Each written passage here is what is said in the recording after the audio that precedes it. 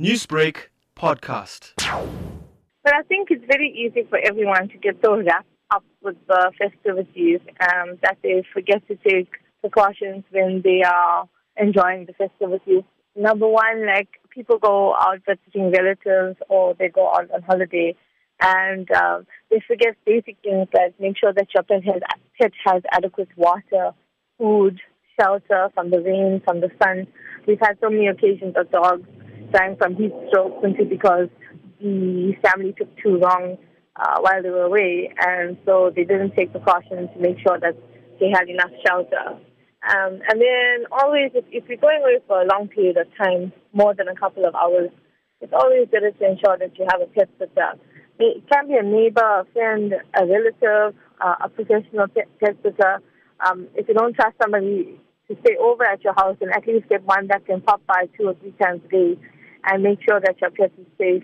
There's also the risk of dog theft, cat theft when you're away. People also tend to go like overnight and they leave like a big bucket of water or a lot of food opened up and they don't take into consideration the safety of your pet while you're away. Obviously, thieves are prowling during the festive time, knowing that people are going on holiday, and with the latest dog theft syndicates and dog fighting syndicates, you have to be so careful that you don't leave your pet unattended to. The festive season is also a time of indulging with family and friends, and you find that there's a lot of leftovers after the parting. Should we be feeding our pets these leftovers? So the correct answer would be no.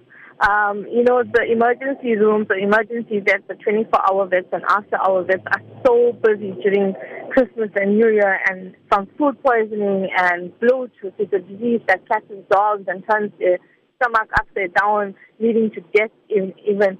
These foods are so rich. Some of it is not even meant for us, I believe. But, we want to spoil our dogs and our cats. We want to give them the best. And we are enjoying and we want to let them be part of the festivities. But let's give them a safe treat. Chicken is always safe, and things that are not cooked with a lot of spices and oil. And we must take into consideration that something that we eat that's good for us is actually poisonous to dogs. Things that contain nuts and raisins, and they cause kidney failure and a lot of other ingredients.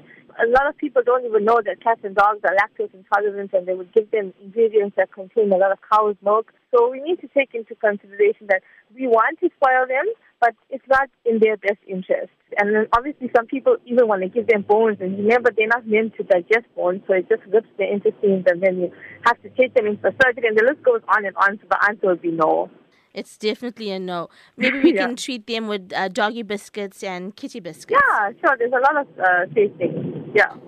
So one of the big issues during the festive season, especially during Christmas time, is the gifting of puppies and kittens as Christmas gifts. What are your thoughts on that? It is a huge problem. One, that we take a lot of time and effort in trying to educate the community and let people know that animals are not toys.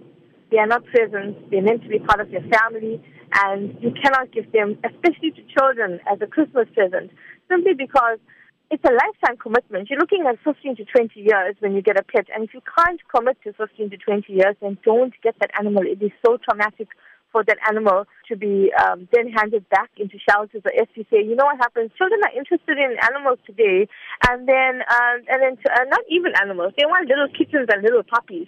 And they have this notion that they're going to stay little kittens and little puppies forever. But they grow so quickly.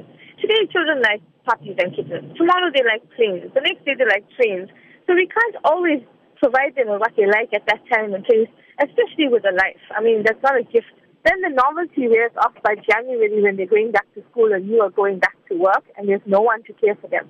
Newsbreak, Lotus FM, powered by SABC News.